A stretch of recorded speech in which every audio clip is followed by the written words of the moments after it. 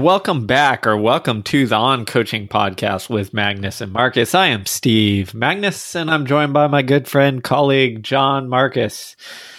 Another day, another podcast. John, how's everything going? Oh, great. You know why we're here? We're here to give the people what they want, of course.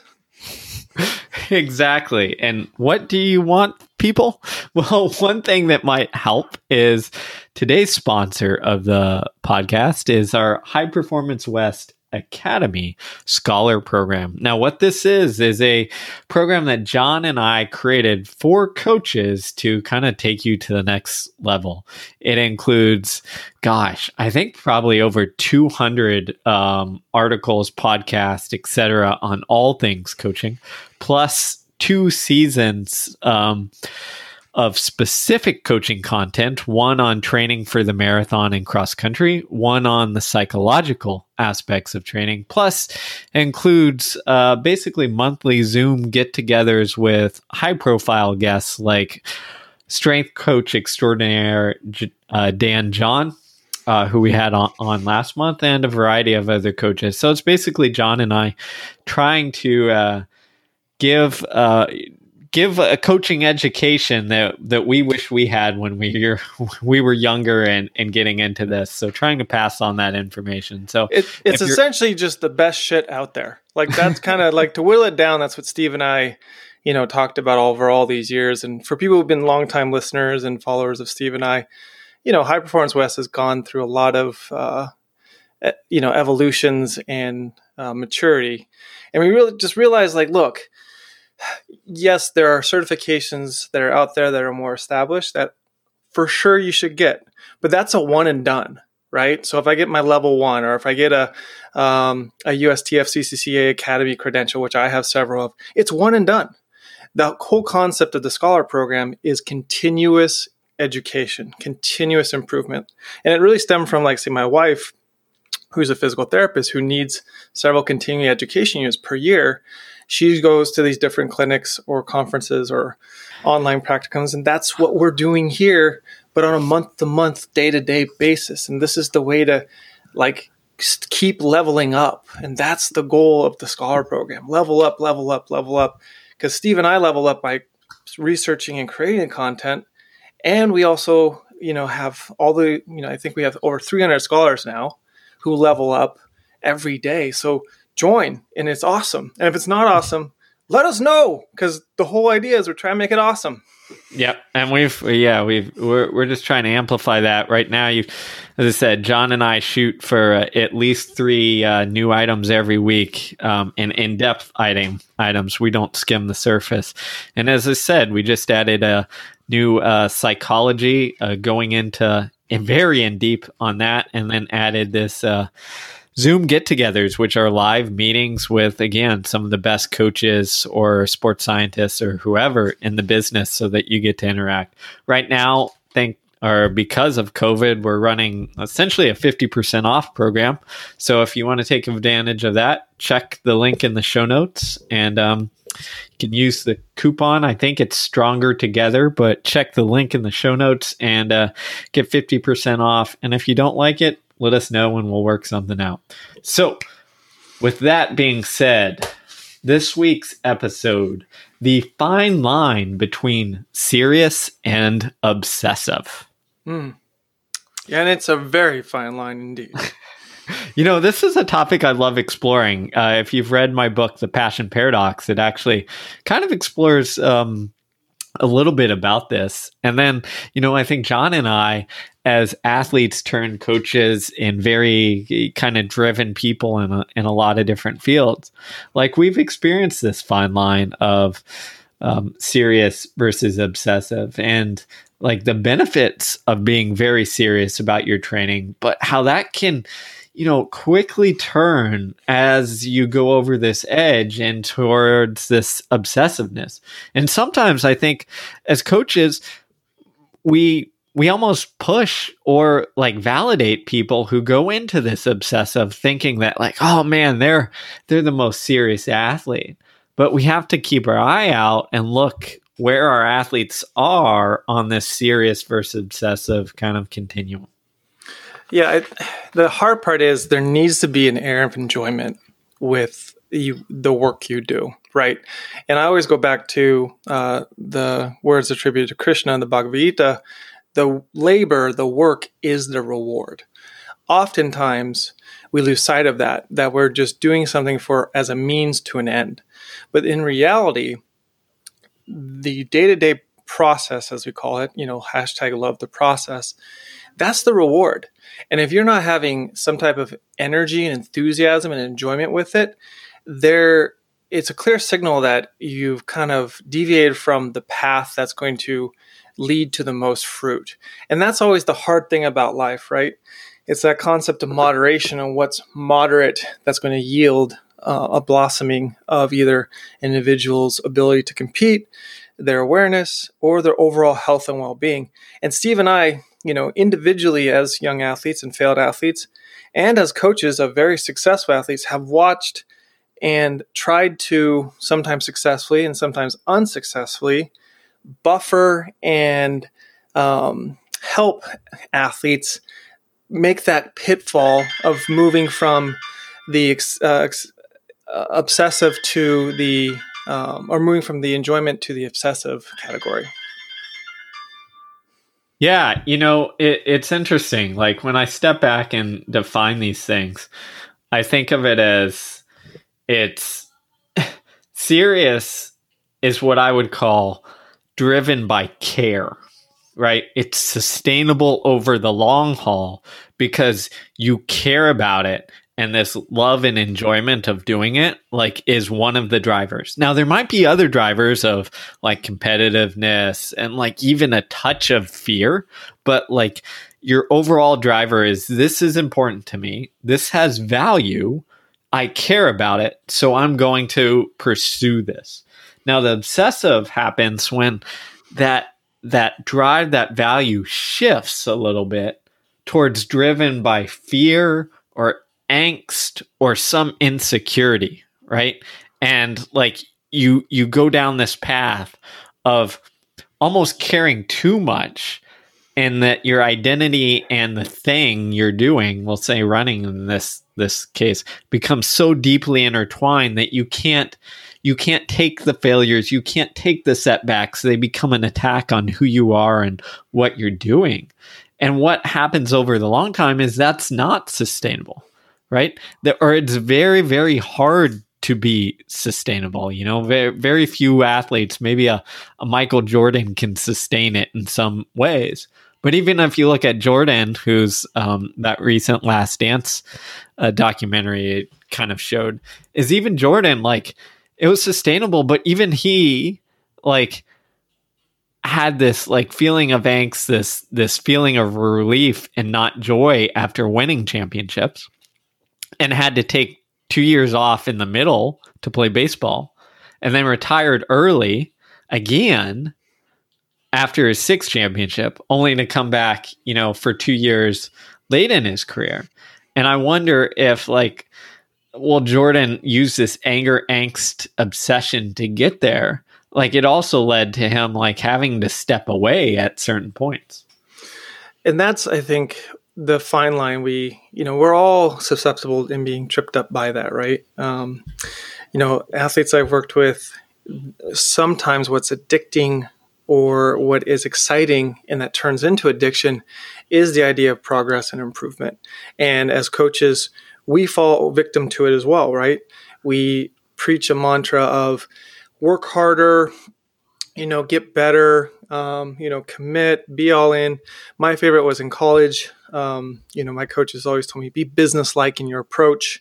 And it in some ways, it means this obsessive, compulsive, almost OCD all in, right? And where we kind of put far too much weight in meeting over numbers that we can supposedly control, like how many miles you're running in a given period, how much you weigh, on a scale on a given period, how fast things are. And, we often forget, and I was reminded recently of the value of kind of this polarized approach of being, as Steve and I talked about in previous podcasts, turning the switch on and turning it off and being all in and being all out. And if we look at nature and we look at how things optimize in the natural world, it really is polarized.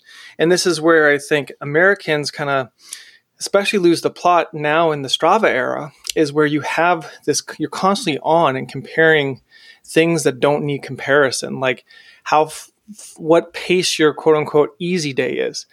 I always go back to my time at University of Portland as a young assistant coach with Alfred Kipchumba, who was their school record holder in the 10K, multiple time All-American cross country, finishing in the high and low teens year in, year out.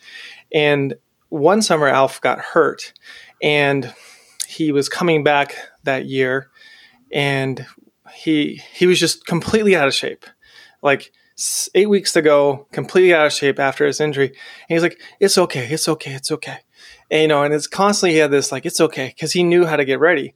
And so what would happen is even the guys who were less capable than him and who were trying to fill his spot, so to speak, during being fit and during the middle of the season, they go out for their easy run and go out at a steady clip that's typical for young college males, like 6 minute, 6:30 pace for a 10-mile run, right? And Alf would sit there running 8:30, 9-minute pace. And so, and he's not in shape.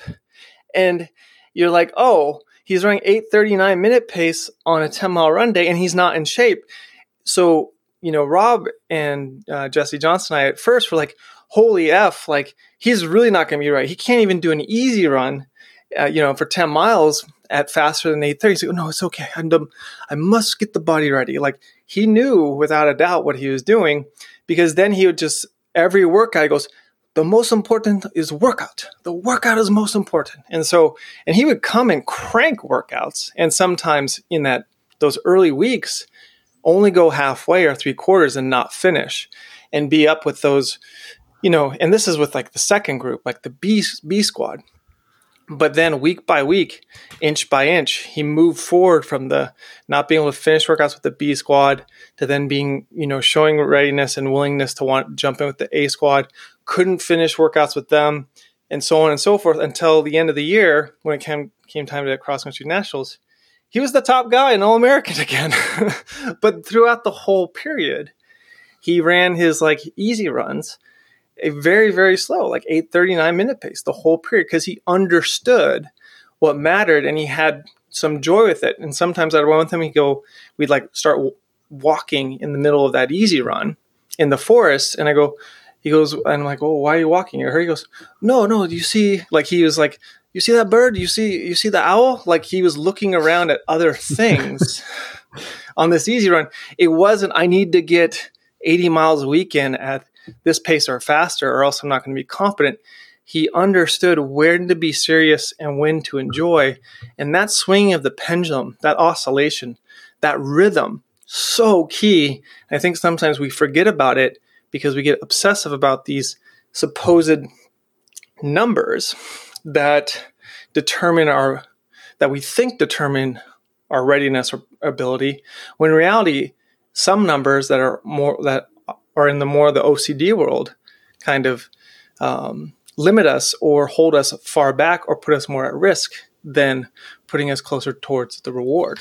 That serious versus enjoy thing is, I think, a really good concept, because I think we have to see the serious as draining the bucket a little bit, or we'll say our emotional bucket of like how far we can push and all that stuff. It drains the bucket so that we can eventually fill it back up, get stronger. And that enjoyment piece is that part that like fills the bucket back up, right? So we can drain it again, right? And like far too often we put a focus on the draining things without like the refilling. And I think if I look back to my career, like during the time periods when I was doing a lot of work, but it was like sustainable, enjoyable, were times when like the easy runs, like I used as my filling the bucket periods, right? It wasn't to put in the work. It was it was like, okay, I'm going to do this, but like, I'm going to go spend an hour running with my friends and shooting the shit and enjoying it. You know, I think of the summer training periods in Houston during high school and college years for myself, as it was like a social outlet. And sometimes we would run 7:30 pace. You know, me and my good friend Marcel, who made a world championship team, like our college coach would get on us for running 7:30 pace sometimes. Or he wouldn't get on us, but he'd just joke around of like, you know, I think he said like Wisconsin had the Badger mile system where they counted runs at 7-minute pace. And then like here we have guys who actually run slower than 7-minute pace. But like those were fill the bucket type runs. And I think that enjoyment phase is something that we lose sometimes if we go too far into this obsessive phase. And one other point on that is I think it's like the story you told there with Alf is it's being secure in knowing what you're capable of and what you need to do, right? The insecurity drives the obsessiveness, right? And I've been there. It's insecurity and not knowing, okay, am I going to make it? Okay, like, is all this work going to get me fast enough to run PRs or help the team or whatever? The insecurity drives it.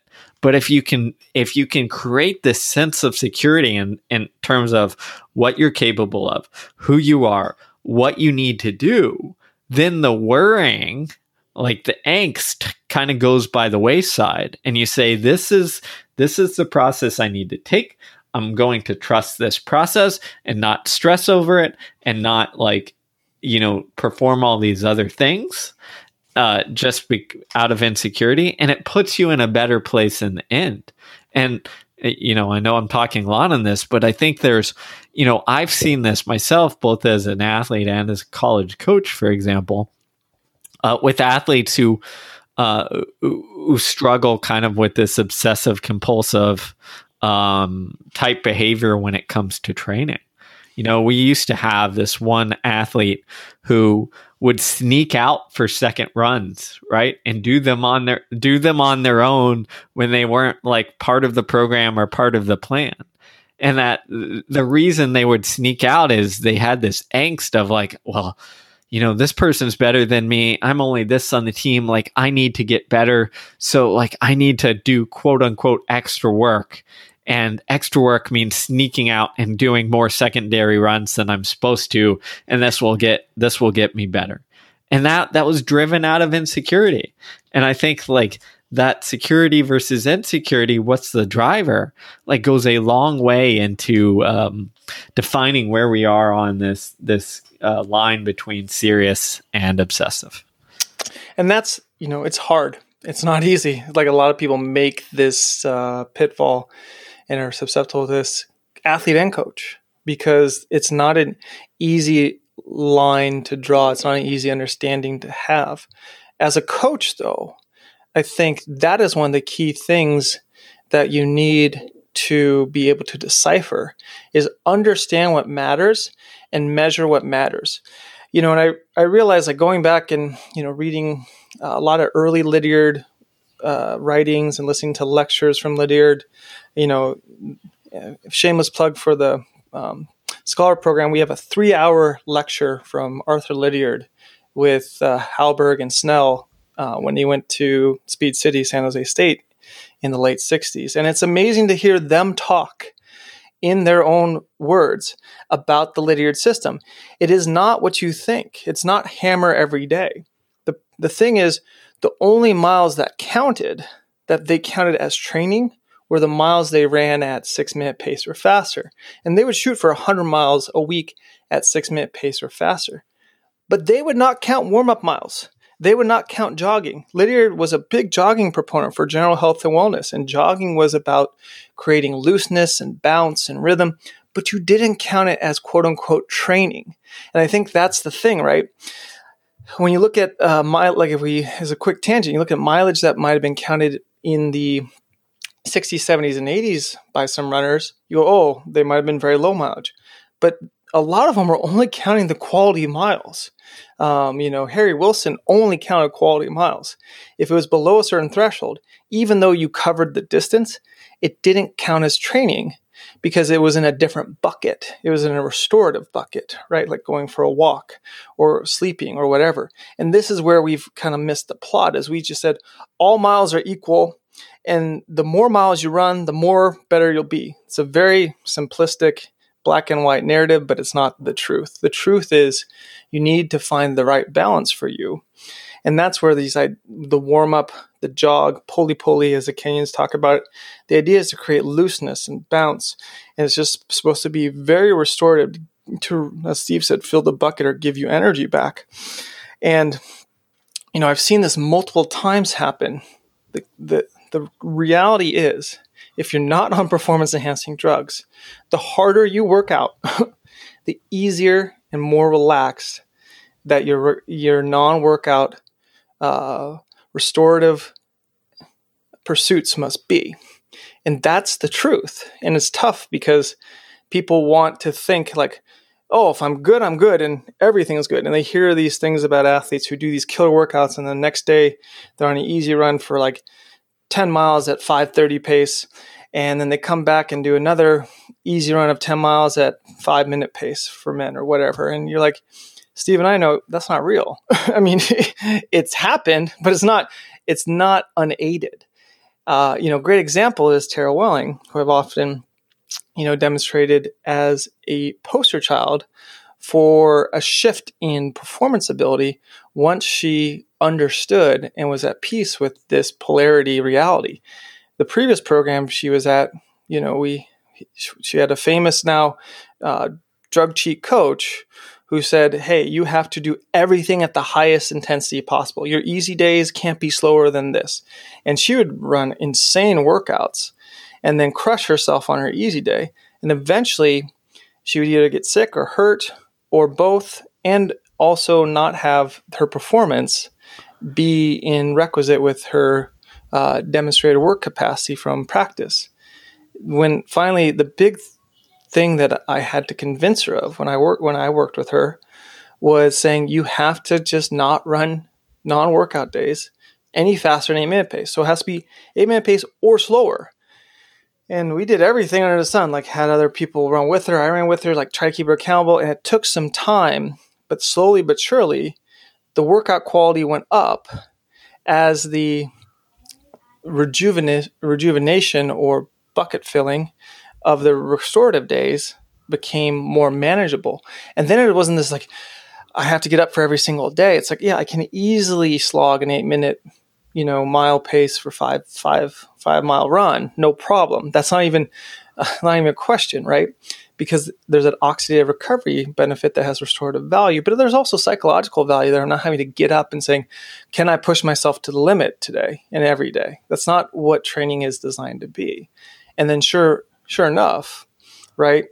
She started to have her breakthrough year in 2016, where everything in that spring was just a national title or a PR every time nearly, except for like one or two when she stepped on the track or the start line, right? And it wasn't rocket science, but it was so counterculture at that time, and probably still is now more than ever. Because it's counterculture, we don't believe it because the micro updates you get on these really, shallow platforms of Instagram or Strava or whatever, it's like step back and think macro. And that's what I did as her coach at the time. I go, what matters most? Getting in a position to be fit enough and race ready enough to try to make an Olympic team on the track in the 10K and or 5K. She finished top 10 in both those races, didn't make the team, but that was the best finish position she's ever had. And it was through a blend of really, really hard workouts. Don't get me wrong. The workouts were hard. They were tough. They were high demand. She didn't finish, a third of them because they were brutal.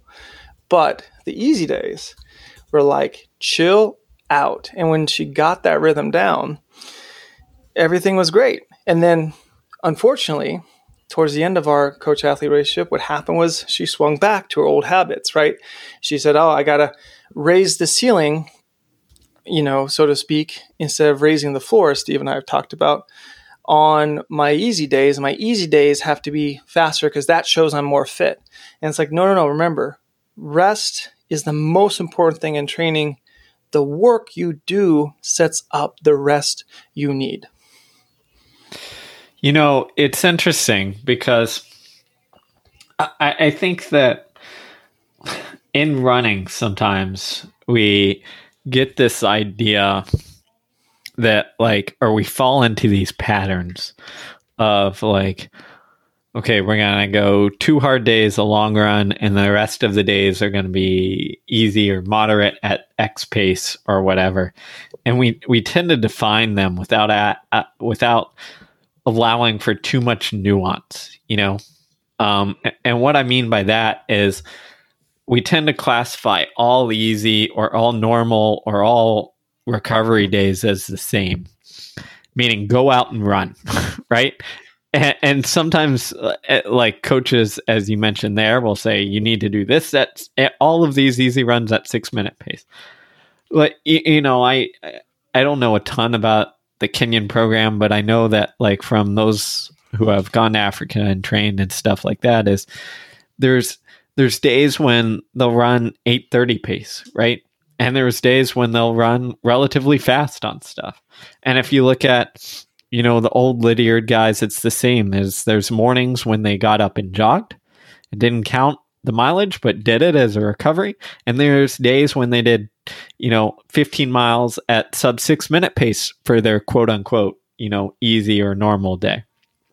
And I think we've lost a little of the picture with taking that out of it, right? Of, not seeing the nuance within the training or the normal mileage days. And to me, it's just that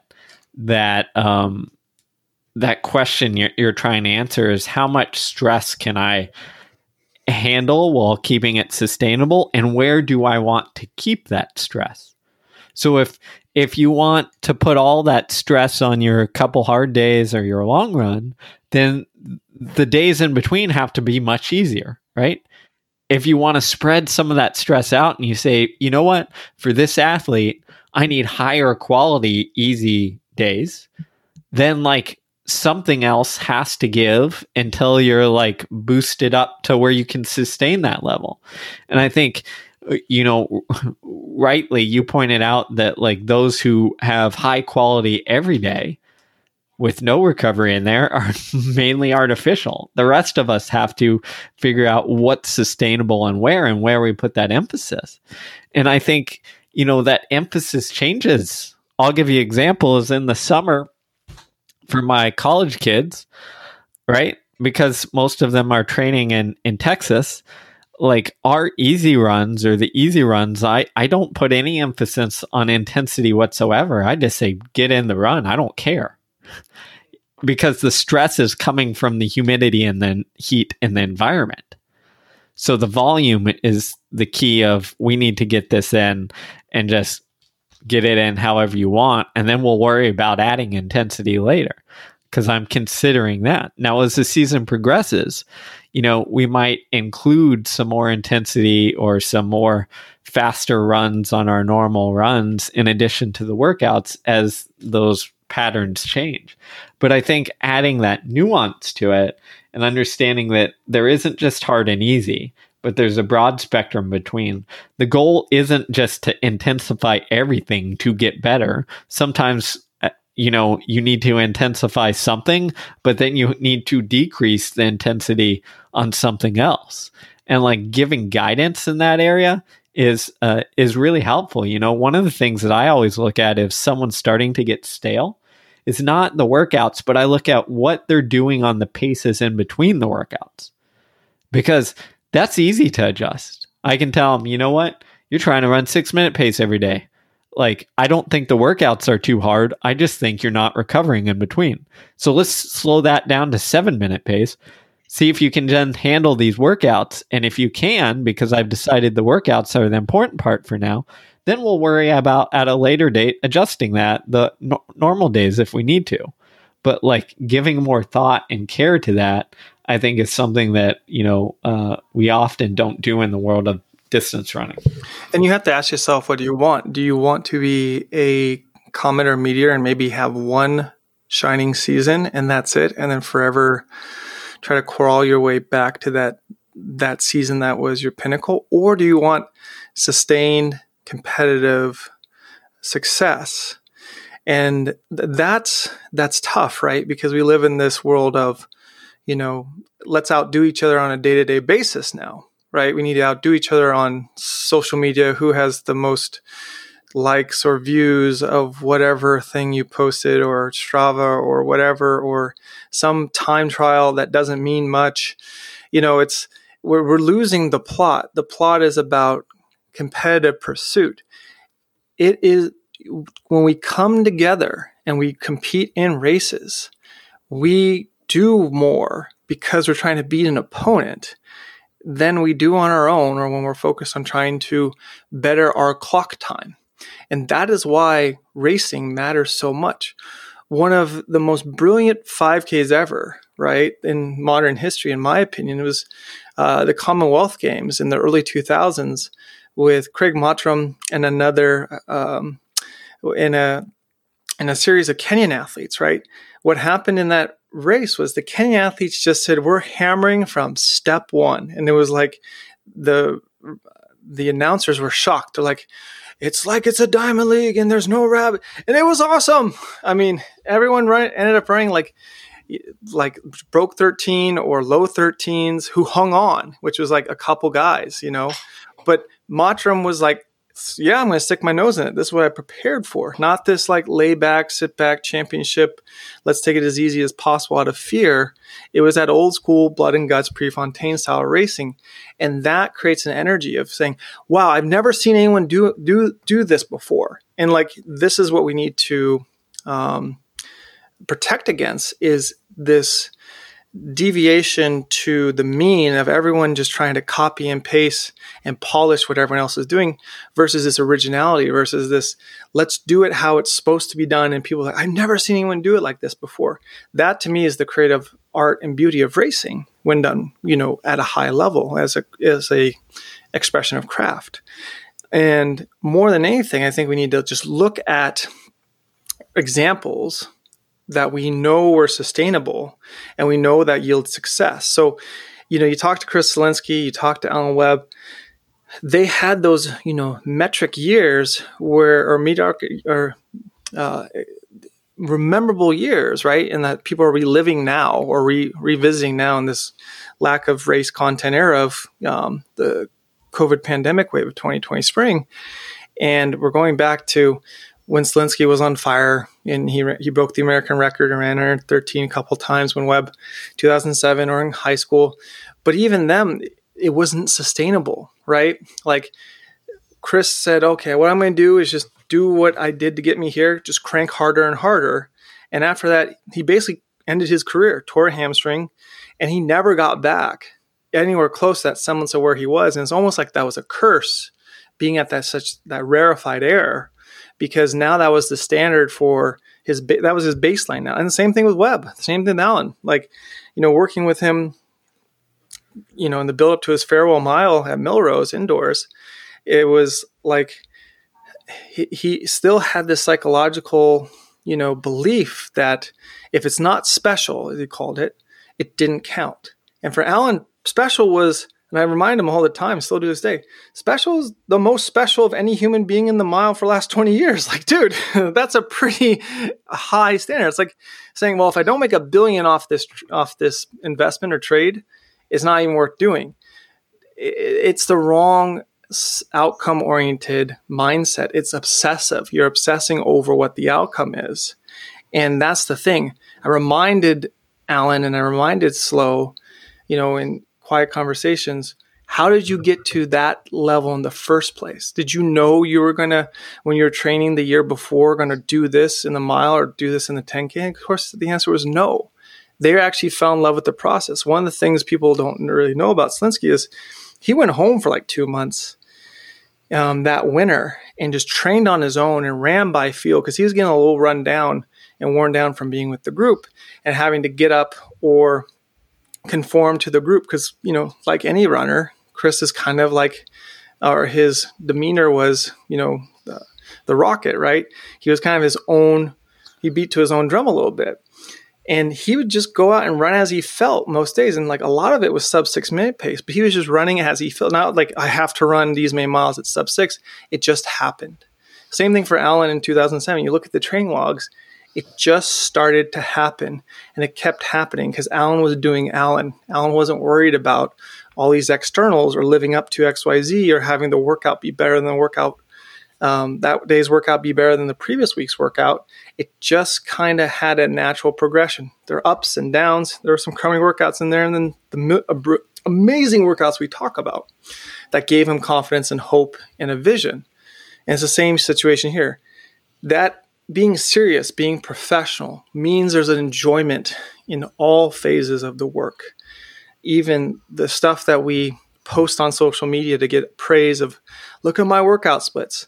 But also in the recovery activities and the lack of impressiveness of them.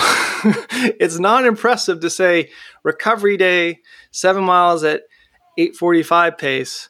It doesn't, anyone can do that, but it's the oscillation of the two that matters most. And I encourage people, and I think Steve, it warrants us putting it up on the Scholar program, is Greg LeMond's Complete Book of Cycling has in it probably the best chapter I've ever read on training for endurance sport.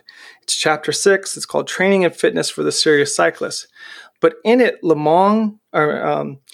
LeMond succinctly outlines the rhythm of hard, easy, break down, refill the bucket, and what that looks like for a cyclist. And it's very explicit on how easy or playful or recreational the non-difficult workout days are on the bike, and also very explicit on how difficult the workout days are on the bike. It's by far the best resource I've ever had that comes from the mouth of someone who did it and did it clean at a high level. That's interesting. I've never read that book, so I just jotted it down to get a copy. And just that chapter, kind of the rest of it, kind of falls flat for our purposes as runners. But yeah, man, that chapter is just gold. Got it. I will check that out. I think that's interesting because, in a lot of ways, the drug era has distorted that natural rhythm. And I was talking to someone the other day after this Lance Armstrong documentary dropped, and they were saying that Lance still revolutionized training and all of these things. He was obsessive about it, during an era in cycling when they weren't beforehand. And, I was like, well, stop. Of course, Lance trained really hard. No doubt about that. But he didn't do anything for training because, when you took drugs, you have a greater bandwidth. You stop worrying about this rhythm because it doesn't matter because you can artificially enhance your recovery, take testosterone, whatever it is, that allows you to bounce back, to come back and not worry about this, going into this overtraining or fatigue or whatever, because you're going to come out of it if you're on the special sauce. Or when you were the guinea pig of L-carnitine. Yeah. No, exactly. Right? You felt it. Yeah. You come back. You bounce back. You can do crazy stuff. It's the crazy stuff thing, and that's where I think these people who did things, who crossed boundaries, they didn't help training science or paradigm. They hurt it because they gave this idea that you can do it all and you can have it all the time. If it's the old American way of if I just work harder, I'll get there. No, because you need to work hard, but your quality of work will go down as fatigue mounts. And that's the same in working. It's why you can't work 100-hour weeks sustainably. It's why you can't, run quality mileage weeks sustainably either for a long period of time if there's too much intensity or volume. And, we've tried. We're both pushers. We have tried in our own little ways, and we have burnt out. Exactly. In all facets. So, that's where I think this era that we had, which was higher in drugs and stuff and kind of all that stuff, like mass, or put in this false paradigm that we can have it all. We can do the high intensity. We can do the high volume. We can run our easy days at 6-minute pace or faster every single day and be okay. And that just isn't reality. And we need to step back. And I think that's why Greg LeMond is a great example, because here's a guy who did it clean. And he's emphasizing I trained really hard, but I needed to understand this rhythm that my body went through, that my body had to go through during this hard training and this easy recovery. And if we don't accept that rhythm, and one other thing that came to mind, and I tweeted this out, is the best way to check this is by looking at when we go through natural performance enhancing drugs, which is male puberty. Okay. Testosterone is a hell of a drug. Testosterone is a hell of a drug. So, but here's my thought, and I've thought about this for a long time and looked at it. High school kids generally get better no matter what we do. Okay. Correct. So, and this isn't a dig on high school coaches. I think you play a huge role. I think you can set athletes up for success, but a lot of times you don't see those results until years down the line if you've set them up correctly, both from a motivation and a physiological standpoint. But we've all seen high school kids who have run extremely fast off 30 miles a week, who have run extremely fast off 100 miles a week, who have run extremely fast doing 6 days of 10 by quarter every single day, right? And doing that the day before races and still improving. Mm-hmm. Yeah. Puberty can hide bad coaching, right? Why? Because you have an influx of testosterone that is just shooting through the roof, and growth hormones and all that stuff, thanks to puberty. Right. And it allows kids to do crazy things and bounce back. But we can't mistake, oh, look, this really hard training. Let's take Jim Ryan, for example. Look how hard Jim Ryan trained as a high schooler and young collegiate athlete. He ran a world record. This is the way to do it. Well, part of the reason Ryan could sustain that early on is because, again, puberty, testosterone, youth, growth hormone. Right? All going crazy. As Jim Ryan went later into his career, he struggled with burnout, right? Injury and fatigue and all of these things because he couldn't, he couldn't sustain the intensity and volume of work that he could when he was younger because he wasn't on the natural puberty high. Yep. And that's again, not to belabor the point, but that's the indicator right there that that is what happens when you don't have to worry, or puberty mask or drugs mask this worrying of this undulation of hard and easy recovery stress. And when we don't have that, which is for most of our lives, we have to take that into consideration and realize the long-term damage that can be done if we don't give it its due. Yeah, I'm a big hormone fan. I'm huge. Hormones have a much bigger impact than anyone knows or thinks, just because we have an infancy of understanding of how much is involved with all the different hormones. Testosterone is key, and I'm a big fan of testosterone. One of the reasons women I work with tend to run faster is we do testosterone promoting activities. And it's just, I prefer a natural way to create that testosterone boost. Other more famous coaches who are now banned preferred a more unnatural synthetic way to get the boost, right? And it does make people and athletes more durable and have a higher recoverability. And that's the thing, why weightlifting is so key for men and women of any sport, is because it's a natural testosterone booster when it's done correctly.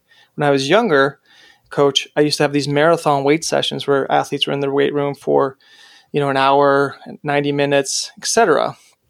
I realized now, after many years of study and talking to, the best on this, is you need to be in the weight room no longer than 40 minutes. That's the max. 20 to 40 minutes is a sweet spot. That includes the rest time.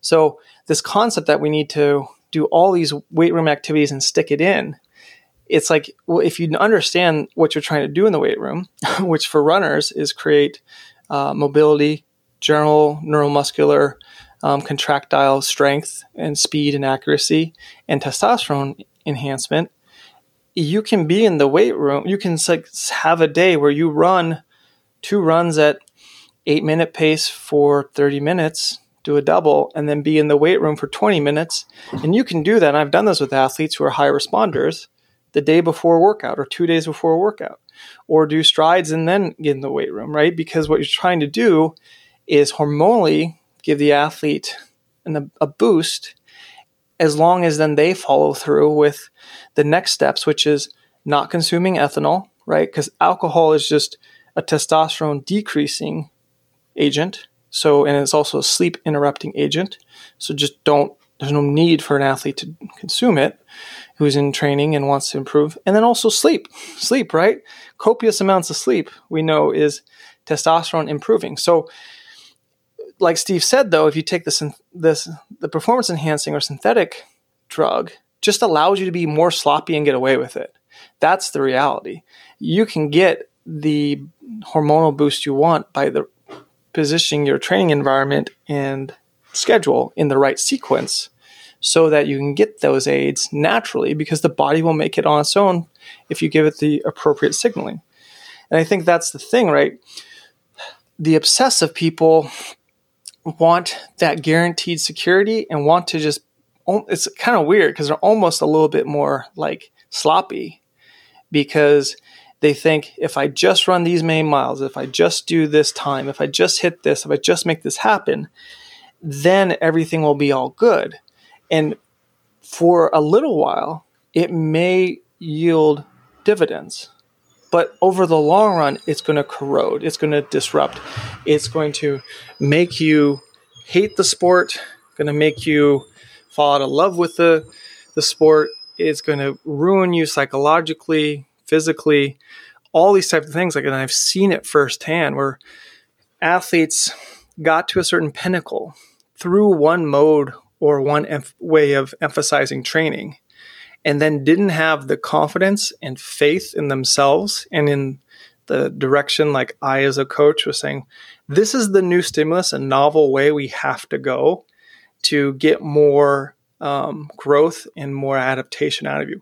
Not throw everything else away, but we can't emphasize the way of training and modalities of training before to expect you to get better without any new novelty. And that's the thing we have to remember. Novelty is key. You have to have diversity and variety of training. So let's say an athlete spends a year or two, or like I'll use Daniel Herrera, a great example. His collegiate years at UCLA was with Forrest Braden, who's now at William & Mary. Excellent man, smart coach, great competitor, very aerobically focused program. And for that age group and for those types of guys he recruits, it works and it works well. But when Dan joined me, I said, look, speed, lifting, plyometrics. He was very hesitant at first. But ever since then, he's broken 4 minutes every year in the mile multiple times because of that new novel stimulus. And actually recently, before the whole pandemic and shutdown of essentially the competitive 2020 season outdoors, we started to come back to some more aerobic type focused work. And saying now because we've been away from it or you've been de-emphasizing it for 2-3 years, it's a novel stimulus again. So we're going to reintegrate that now that you have these prerequisites of speed, foot speed underneath your belt. And so as a coach, that's why you can't just say, unless you coach the same age group and you only have 4 years and that's it, you might be able to get away with the same coaching paradigm year after year after year. And depending on who you're coaching, and if they have lots of testosterone, naturally coming through them every day, more and more and more, you might get away with that philosophy. But for people who work with a varying populace, of varying age and ability, we have to keep leveling up. We, as coaches, have to keep finding a new novel approach or ingredient that's going to benefit the athlete and benefit their competitive and physical ability year after year after year. And if we just stay in our little circle of safety or circle of competency and don't try to grow and expand that, again, we've missed the plot and are no longer having that joy and enjoyment of being serious about your craft and your work and your profession, instead becoming obsessive because I have the secret formula, I know it works, I'm just going to keep plugging away because I had some success or coached a champion or a championship team, and that's it. That's the way it's done. And hey, athlete Z, this athlete C that I coached 20 years ago or 2 years ago did it like this, so you just copy and paste and you'll be good. That is a very lazy and very concerning way, in my opinion, from my worldview, to go about this, very sacred art and important art of coaching, mentoring, and helping build people up.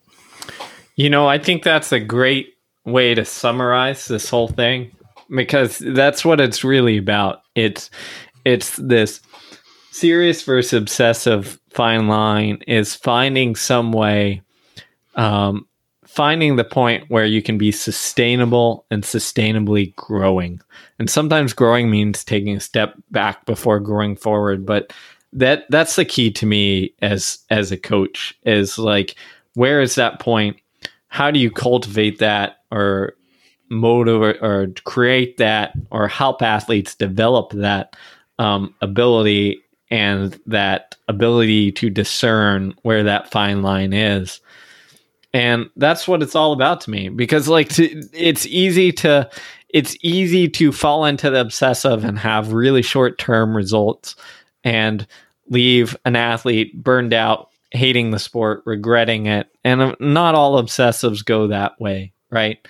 But over the long haul, I don't think the obsessive type is sustainable. So how do you create it in that serious phase? And, to me, someone like Shalane Flanagan, who Brad Stolbinger and I talked to on our podcast, was a great example of this. And she had some great insights into how she kept it sustainable in knowing what kind of lifestyle she needed to have. And at one point, she went to her coach and her company and said, hey, I need more teammates to keep it sustainable, because that's where I get some enjoyment out of it. Mm-hmm. So it's knowing what keeps it in that serious but sustainable side versus knowing what pushes you into that obsessive side. And we're seeing that more and more now, of athletes who were in very serious or teetering on obsessive cultures and teams in high school and college, and who get burnt out and take a year or 2 or 3 away from the sport, away from competing, away from following it, and just maybe doing other things or doing other activities. And they fall in love with something new, like mountain ultra trail running or triathloning, or just, business, normal lifestyles, or CrossFit or whatever. But then they come back after that period of filling the bucket, because maybe for 8 years they were in an environment that didn't allow their bucket ever to get refilled, because it was cross indoor outdoor, cross indoor outdoor, cross indoor outdoor, cross on repeat at a high level. And they had this motivation to want to become someone or prove who they were. But the environment they were in was this slow erosion. And so it's whatever happened to that high school star that went to this program? It wasn't because the program or the coach necessarily was the bad actor or agent in this. It might have been the mentality that the athlete had that got them initially successful in high school, that didn't serve them well to be sustainably competitive or successful in college. And that's one of the things I see the most happening now, a new trend, where it's just people are so intense or obsessive about it, they lose that enjoyment, and they have to take these periods away. And then they come back to the sport on their own terms after this time of reflection or pause. and all of a sudden they have the best competitive results or most consistent results or sustainable results without illness, injury, or hiccup, because they have a clear compass and direction about why they're doing and what they're doing, and they're enjoying it. And that, to me, is one of the potentially saving graces of this kind of pause on life as, business as usual and life as normal of this pandemic crisis, is that it's an enforced sabbatical on everyone. And it's more than anything, rather than saying, because Steve and I are the same. We want things to go back to normal. I want there to be a season. I want there to be all these things. Like, we want this because we enjoy it. But it's also been a very nice reprieve to allow that type of like filling of the bucket and reflection. I kind of go back to what Rob Connor told his charge at the University of Portland when this first happened. He goes, take the time you need to fall back in love with running. And that's the key. If you stay in love with what you're doing, and it doesn't become a competition of who has the most or the best or the highest status, and you truly, truly, truly are enjoying the process, and you bring that serious play to it, I think you've hit the nail on the head, and you've found the golden ticket that ultimately everyone is really looking for. Yeah, I love that advice from Rob Connor, and I think that it sums it up. Fall back in love with running, and that's how you keep, like, you need periods like that, and that's how you keep, on that serious side of that serious versus obsessive. So we'll wrap it up there. John and I thank you guys for listening. We hope you enjoyed it. Go rate, review, share the podcast if you did with your friends. That's what allows us to keep going. And if you haven't yet, just check out the Scholar program and let us know what you think. And as I said, a deep 50% discount for anyone at this point. Just check in the show notes and let us know what you think. Yeah, join the other 300 coaches and athletes who are choosing to level up every day and giving Steve and I a lot of motivation and excitement and joy to continue mining and searching and finding gems like that passage from Greg LeMond or a mini course on the psychology of sport and all these types of stuff. Like, on our own, Steve probably and I wouldn't make or find these things just to do it, but we feel emboldened and we feel energized by being able to bring it to now 300 and hopefully a growing membership that will benefit from that insight.